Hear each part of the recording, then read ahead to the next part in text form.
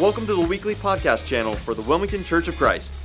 We hope that this channel inspires and encourages you to take the gospel to all people, transforms hearts to be like Christ, and trains disciples to make disciples. For more information about our church, please go to wcconline.org. Enjoy the message. It's amazing to me that my whole world can slow down and change, and I can still find a way to be distracted or busy. You know, at first, my calendar, I have all these face-to-face meetings and this busy schedule. I think everybody's kind of busy, where I'm picking up my kids and I'm meeting people, and then within just a day, my calendar went blank. I didn't have anywhere to be. I didn't have any kids to pick up. I didn't have any kids to drop off, and I had plenty of time to start dinner. And then I discovered I could communicate through videos. So I'd put together some scripts and I'd put those online, and thank you for letting me know they're making a difference. And I found out our staff could work from home and we could visit using phone calls, and so directing staff and answering emails and checking Facebook. And all of a sudden I was just as busy and distracted as I was before the slowdown, but in a different way. Maybe you're finding yourself easily distracted when this could have been the slowest time and the time of rest that you've had in a while.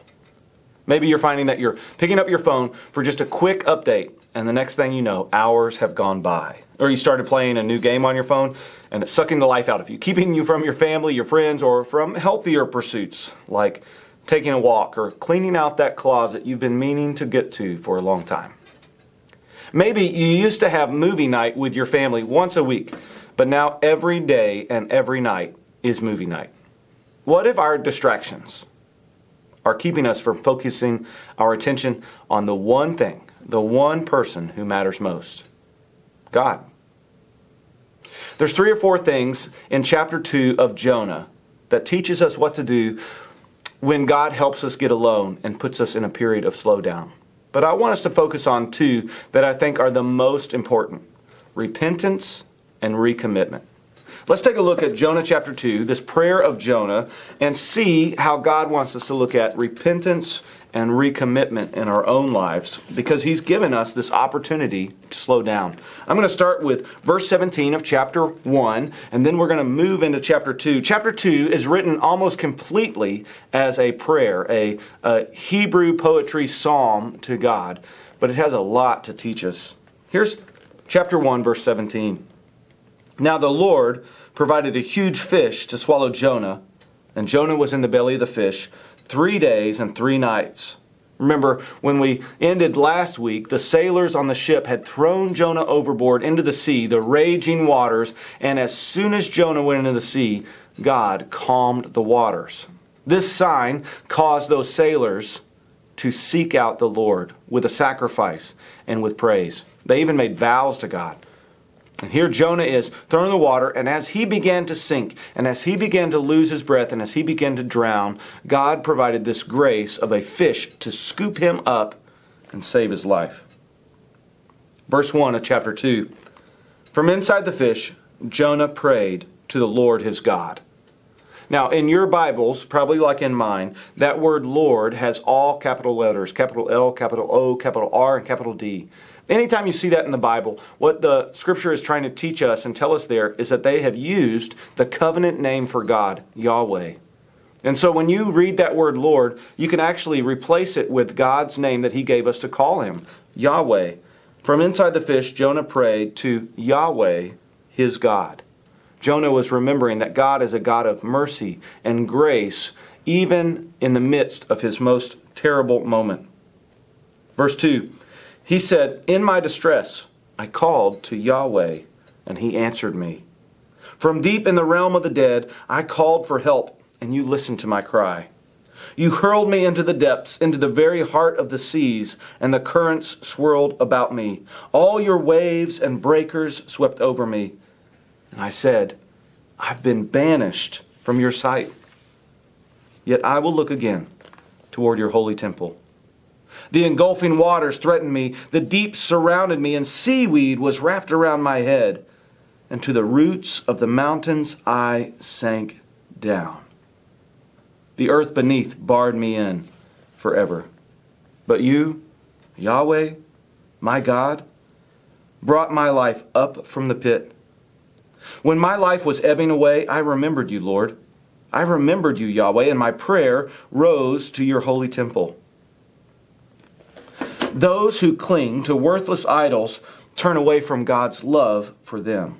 But I, with shouts of grateful praise, will sacrifice to you. What I have vowed, I will make good. I will say, salvation comes from the Lord. In verse 10, and the Lord commanded the fish, and it vomited Jonah onto dry land. I don't know if anybody's ever been happy or excited about fish vomit as Jonah was that day.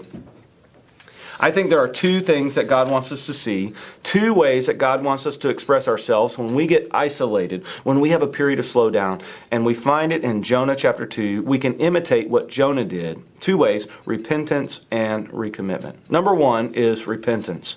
Repentance means we are turning away from what we were doing and how we were living, and we turn back to God. God broke through Jonah's denial and running and got his attention. God forced a stillness and a silence onto Jonah for a moment, just to speak to him. I think God has broken through our comfort zone with a time of slowdown and stillness too. And for us, here in Wilmington, Ohio, it's different than other places in the world. Our main disruption, where our congregation lives, is our schedules have been disrupted. Our businesses have been closed. We've had to limit our food purchase.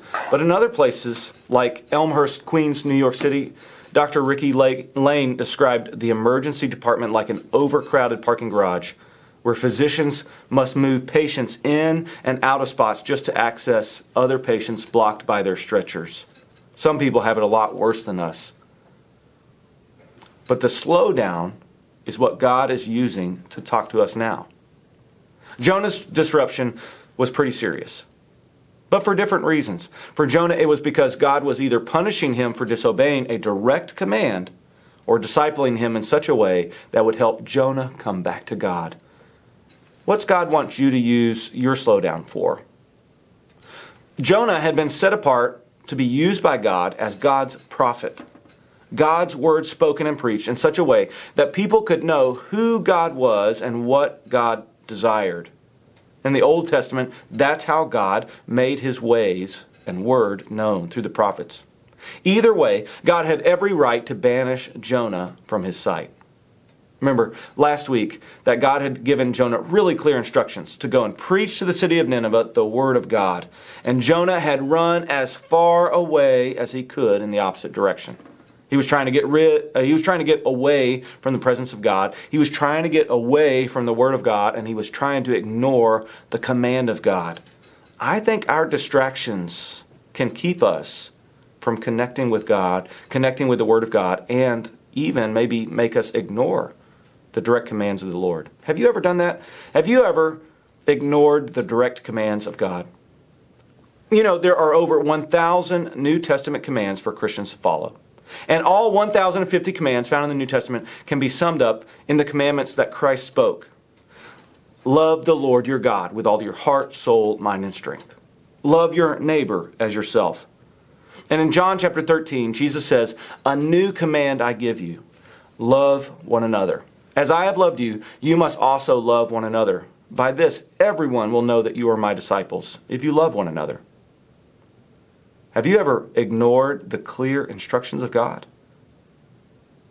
I believe that at one time or another, every Christian has been like Jonah, a fugitive running from God. But we can never escape God. We can never escape his loving discipline that he would use to get our attention. God had every right to crush Jonah with his mighty hand. And if you're like me, you failed to keep some of God's commandments. And I bet that you've even once or twice ignored them completely, done everything possible to go to the opposite ends of the earth instead of spending time with God, listening to God, and obeying what God has clearly told us to do. But instead of crushing Jonah, God sent a wind, and God sent a sea, and God sent a fish to make Jonah get alone and respond to God. Likewise, what if God in his grace is not using his hand to crush us in this current slowdown, but he's actually reaching down and trying to shake us awake? If there hasn't been a moment of reflection where you've asked yourself, is God trying to get our attention? I don't know what it would take. God used the storm, the sea, the threat of death, and the fish to get Jonah to see his problem. Jonah couldn't ignore God when God got him alone. Jonah needed to stop trying to be selfish, keeping the word of the Lord from others and keeping others from receiving salvation. The key for Jonah was that he needed to repent and then recommit to God's purpose for his life. Repent and then recommit. It takes 4 steps to repent. Number 1 is responsibility. We must recognize that we have done wrong and take responsibility for whatever is our fault. There's 2 really key ways to recognize where we are not following God and taking responsibility for our actions. One is the Word of God. We can use the Bible like a great mirror for our souls. When we look at the Bible and compare our lives to how we're living, the active living Word tells us how to live and think and act and speak. And if we don't line up to what the Scripture says, we need to take responsibility for that. It's nobody's fault but our own when we go down paths that lead to death. The second way we can recognize and take responsibility for our actions is through the church. I know we're not meeting together physically, but that hasn't stopped me from seeing my closest friends and my family. If your closest friends and family are believers, then they're part of the church, and they can hold us accountable to what God's Word said. And we have to take 100% of responsibility for our actions, words, and thoughts. A lot of times, it takes someone, a friend of mine or a church member, to point it out to me. I have this great friend who has the ability to see where I'm not following the Lord, or if I'm just straying from the path, or maybe I'm backsliding, or maybe I'm just acting selfishly. And he has both the permission and ability to point it out for me in my life and make me aware of my own sin. Sin will blind our minds and blind our hearts to our own inability to be perfect like Christ. So we need help from the Word, and we need help from the church to reveal those moments to us so we can take responsibility, recognize what is wrong in our own lives, and then turn that around to begin following Christ. So we take responsibility, and the second thing is we need to go to have regret. Regret is having true remorse for the wrongs we've committed against God and for the pain we've caused others and ourselves. There's no sin that we do that doesn't affect someone else. Listen again, there are no private sins.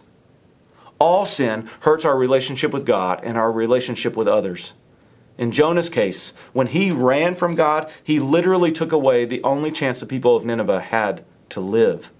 God, in His anger at their sin, was going to destroy the whole city. In His wrath, He was going to lay waste to everyone, unless they came to repentance.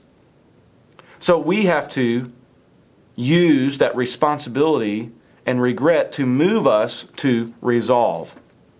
Number 3 is resolve. We must be committed to never repeating the sin or the temptation process that led us to where we were going away from God. When we're tempted, God always provides us a way to escape or something else to do. God says through the power of the Holy Spirit, we can tell the devil to get away from us. James chapter 4 verse 7 says, "Submit yourselves then to God." That's taking responsibility, having regret. "Resist the devil and he will flee from you." Another way to escape temptation is that we need to prepare our mind and heart ahead of time to suffer for Christ. One of my favorite verses that has really moved me the last couple of years is 1 Peter 4:1. "Therefore, since Christ suffered in the body, arm yourselves also with the same attitude, because whoever suffers in the body is done with sin." God actually tells us that if we're willing to suffer through and deny our selfish desires like Christ did, we can lead a holy life. Repentance involves taking responsibility, having true regret, and resolving to go after Christ instead of our own desires. And the fourth part, the last part of repentance, may be the most difficult. We have to repeat the process. We are never quite through with repentance or making mistakes until Christ comes back.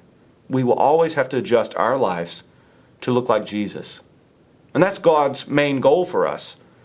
No matter what our circumstances, or no matter what our slowdown or busyness is, God's goal is that we would take on the character of Christ. Romans chapter 8, verse 28 through 29 says, "We know that in all things God works for the good of those who love Him, who've been called according to His purpose. For those God foreknew, He also predestined to be," listen to this, "conformed to the image of His Son."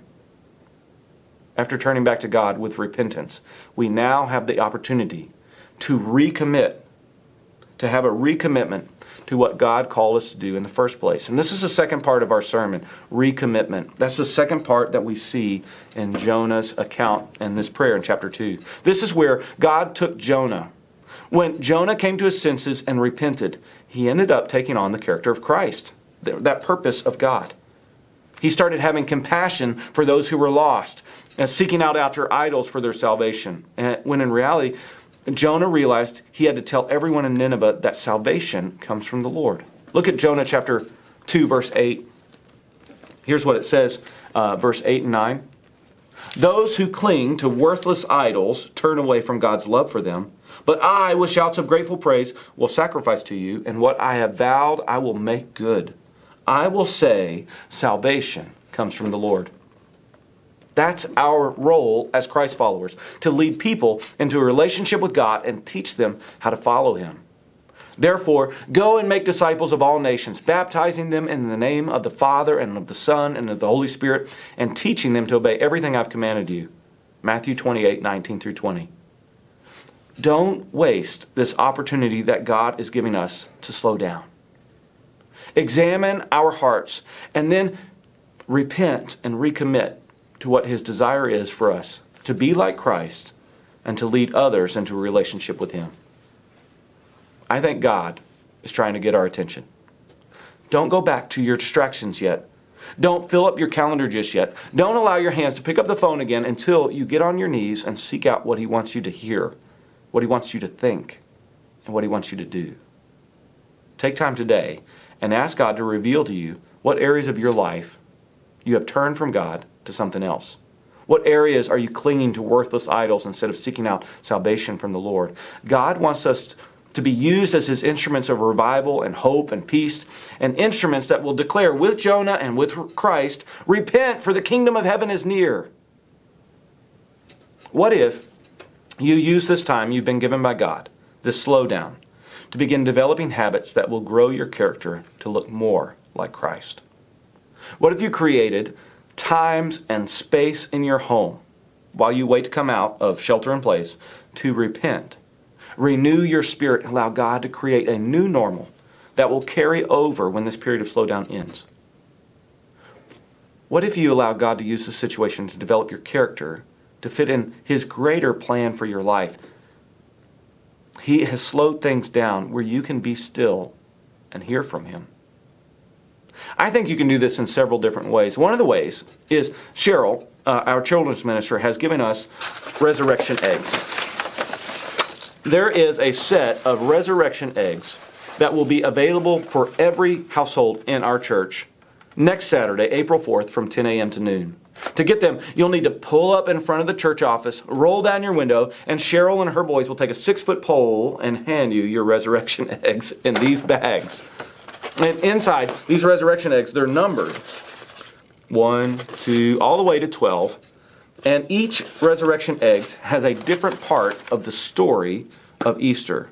I won't show you what it is, but every one has something in them that will teach you about Jesus, that will allow you to slow down, think about what the Lord is doing, and then reconnect to Him. Maybe even these resurrection eggs will lead to a time of repentance, because you'll recognize how far we are from the Lord, and recommitment, because you'll recognize what Christ has done for us. Personally, there are 5 ways you can recommit to God over the next couple of days that involve just our normal stuff that we talk about.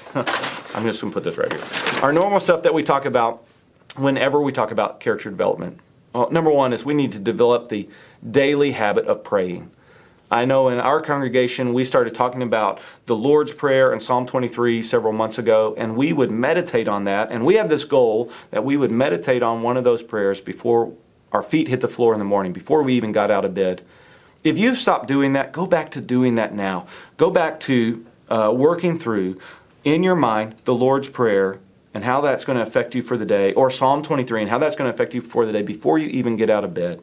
I know I set that as my goal, but a lot of times I can't even think right until I get out of bed, brush my teeth, and hop in the shower. And it's in the shower that I begin thinking through the Lord's Prayer and Psalm 23. But whatever way you use, start developing that daily habit of prayer. Number 2, we need to learn to read the Scripture together with someone in our family. Maybe you're not living with any family members right now, but that's where the church comes in. We have brothers and sisters and moms and dads spiritually related to us by Christ. And what we need to do is read our Bibles together with them. Maybe get in a Bible study with them. Maybe do a Right Now Media video with them. Or maybe in your family, what you can do is you can read through the Scripture together with them. Read it out loud. Read it silently. Come back and talk about it. Learn to do this in your family. For our task this week, while we're practicing social isolation, social distancing, our task this week, get together with either a church member, keep 6 feet apart, or a family member, and read through some Scripture together. Take a picture of you all reading your Scripture together and put in the caption the verse that you're going to try to memorize together while you're reading Scripture. Then post that online, either to our Facebook page or to Instagram, WCC Online Church, or maybe Twitter, and just put a picture of you reading the Bible with a family or friend, and the caption is, here is the Scripture we're trying to memorize. One of our church attenders told me last week that they were using the slow down time to read a book of the Bible every day. That's a great use of our time to turn to God. Even the longest books of the Bible found in Scripture, like Psalms, can be read in about 5 hours straight. So we need to develop daily prayers. We need to read our Scripture together. And number 3, we need to check in on someone in our church. I got a text from someone in our church I haven't seen or spoken to in a long time, and they were just checking in on me, seeing how my family was doing, and seeing if I had any prayer requests. What a beautiful thought to check in on my family and me. Our elders and our staff and some of our volunteers have been calling and checking on church members and just people who attend our church the last couple of weeks. I hope you've gotten a call, and I hope you've had a prayer request for them. You start doing it too. Find somebody this week that you can call and just check on. Here's your script. How are you doing? I'm just checking in on you. Is everything okay? Do you have any needs? What can I pray for you? Figure out a way to contact somebody before Tuesday just to see how they're doing. So develop daily prayers, read your Scripture together, call and check in on somebody. And number 4, figure out a way to be consistent in your giving to God through your local congregation and through other areas that are helping people. It doesn't matter the amount so much as learning to be consistent in giving. And then over time, you'll learn how to increase your generosity, however God gives you grace in that area. And finally, when this period of time ends, keep doing the new habits you've developed. Don't wait for God to cause another slowdown in your life for you to take the time to slow down and meet with Him. And when we get together physically again, when we finally are able to meet as a church in one place, in one location together again, keep doing these actions. Keep developing your character for Christ. Keep turning into the recommitment to the purpose God had for our lives. You know what would happen if we all did that together? If we do that during this slow time, it's going to save people's lives. And I'm not talking about taking someone some much-needed toilet paper. I'm talking about saving souls. Historically, the church has always responded to disease as a test of our faith. Will we respond with love? Will we respond with trust? Will we respond with faithfulness? When we do, and when unbelievers see us, unbelievers who are so desperate to save their mortal bodies from this virus, when they see our gratitude, our calm, our joy, and our love, it will shake unbelievers to their very core, and they will turn and believe. God wants us to use this slowdown time so that we can be prepared to start a revival. What if the spark of revival happens in our community because we allow God to set a renewed fire in our hearts for service and love and joy because He gave us this time to seek Him out in repentance and recommitment. That's His plan for our lives. Do those things this next week, and you will be ready to be used as an instrument of God. As we move into our time of communion, I want you to go and get your bread and cup and gather your family around if you're with a family, or gather your small group around if you're with a small group, and take that bread and pass it out, and everyone hold it up. When we see the bread, we need to remember and see the body of Christ broken for us. We need to look back and see Christ crucified. Hold that bread up now and just imagine and remember what He did for us. And then take the cup. Hold the cup up.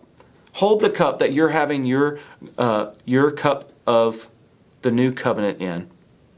Hold it up and remember His blood that covers over all of our past and future mistakes, and realize you are safe in the protection of God's forgiveness and safe in our future heavenly home. Let me pray over our time of communion and then take the body and blood of Christ. Let's pray. Lord, we praise You for this slow down time even while we're learning the Scripture. The slow down time even while we're in a sermon. And we ask that You would use the slow down time of communion to bring us to repentance. Remind us as we examine our hearts where we have failed You. And then allow us to rest in Your grace and love and mercy and forgiveness of Christ on the cross. Remind us that His sacrifice forgave us of all of our sins. His sacrifice was because He loved us. And let us use that love to help us respond with a recommitment to whatever life You call us to be, so that we can be more like Him, more like Christ. It's in Jesus' name I pray. Amen. I wonder when Jonah was spit up on the shore if he was ever able to look back and realize how safe he had been through that whole time. Even when he faced the danger of drowning, the danger of being eaten by fish, and the danger when he preached in the wicked city of Nineveh, I wonder if he ever thought to himself, what was I ever worried about? I like how Dr. Ortlund says, and I think this is what communion can remind us of, and I quote, "From heaven's shore, we will see how eternally safe we were all along, even amid the global upheaval and anxieties that loom so large as we walk through them. The dangers out there are real. The cautions that we are taking are wise. Our bodies are vulnerable. But our souls, for those of us united to a resurrected Christ, are beyond the reach of eternal danger. How unharmable are we who are in Christ. Be at peace. All is assured." End quote. If this message has inspired you or encouraged you, we would love if you shared it with a friend. To help support ministries like this one, go to wcconline.org/donate.